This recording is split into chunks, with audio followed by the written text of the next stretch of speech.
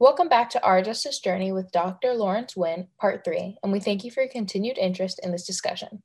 I went to divinity school to understand, to be able to understand the faith of Black folks in times of despair, right?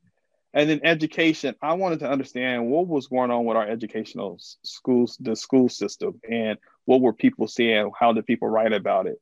It's always about social justice, improving the lives of others. It was always about that good fight. Yeah, that's deep. It's interesting, to just think like that was always your path, and that's just really admirable, I would say.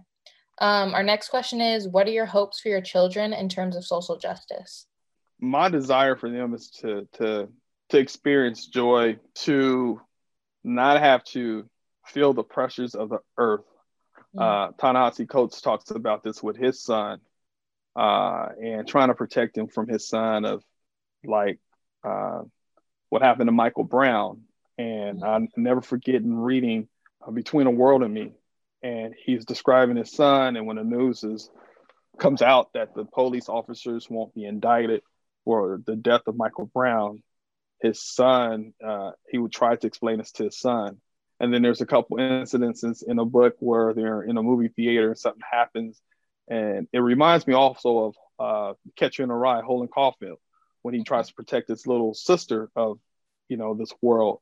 For my two sons, the unfortunate thing is that this year they saw so much that has happened, right? And they also, my oldest son saw what happened with Trayvon Martin. Social justice is in them because they already know the work that I do, as well as my wife, and trying to improve the lives of others when they see us reading, when they see us presenting, when they see us having conversations about it. Social justice is part of their DNA. Whatever they decide to do, if it's art, if it's acting, if it's coding, they love coding. They want to be an engineer. They want to, create different forms of Teslas and all that. They will be about social justice, and it may look different from the work that I do, but they'll know what a good fight is. They may, support their local school board members, or make a contribution or a donation to someone who's running for office, or just use their platform to do something that's good. It doesn't have to look like what I'm doing. I want them to be able to fly and soar like an eagle in their own way, wherever they decide to live. But at the same time, I want them to really continue to fight, because this fight will never end. Unfortunately, this is the world we live in. Yes, definitely. And I also think, that point you said about, just sustaining, while kids are still children, just like also like Black joy is so important. I think about Tamir Rice. He was 12 years old, and for like a 12-year-old, like I remember my brother, he was the same age as Tamir Rice. Just to see that when you're coming up is just like, it almost, it could just seem hopeless. And what about the young brother in New York? His dad and mom musicians, and in their hotel, and he's only 14, and a woman tries to take his phone, and it's like, what is going on? She's accusing him, and so those are the things our kids are seeing. They understand. And it's draining. It takes a lot, and it's like all the work we're doing for other folks, it starts in the house. It starts with the protecting, but I just want them to experience joy, just like any other kid. Like when we lived in Madison, Wisconsin, some of our neighbors at the age, they were running around with water guns, and our son was only 6 at the time, and he was like, he wanted a gun to run around. We're like, oh, no, you can't do that. And he's like, well, my friends, well, your friends are white. They can do that. They can run around, but you can't do it. And so here I am. I'm like, but he just wants to be a kid and run around and, squirt water at his friends. But here I am having this conversation about why you can't. And I just want to see that joy. And so, unfortunately, this fight that we have, and yeah, it is a fight. It's already starting at such young, so they getting it so young that they already know what they're fighting against. But it's not only fighting against, but it's what you're fighting for. Yes. And so we're fighting for that Black joy. Yes. Just kind of going off your how you just answered, being an agent of change can be draining, even Mm-hmm. sometimes when we feel like there's no hope. What do you do to relax and recenter in hope?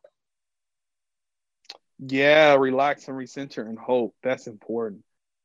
One, I like to run. I'm a runner. Mm-hmm. Uh, so I like to go out and listen to my music. I used to run with no music and just enjoy just seeing, the people out early in the morning. That air is cold, Mm-hmm. depending on the type of season.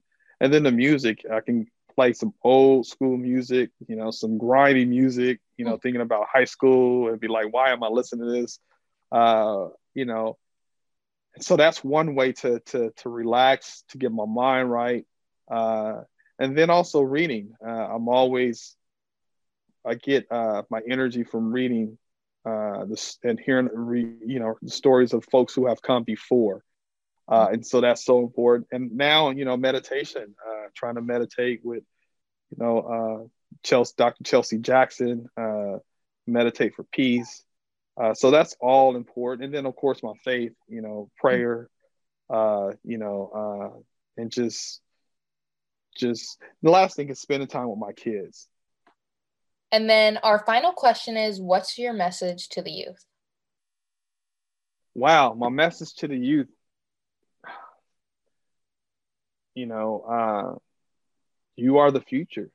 Mm-hmm. The work that we do, the work that you do, it's all about you. That's 100. That's to be all about the truth. You are the future. And folks talk about the revolution, folks talk about bold and courageous ideas, folks talk about a good fight. It all starts with the youth.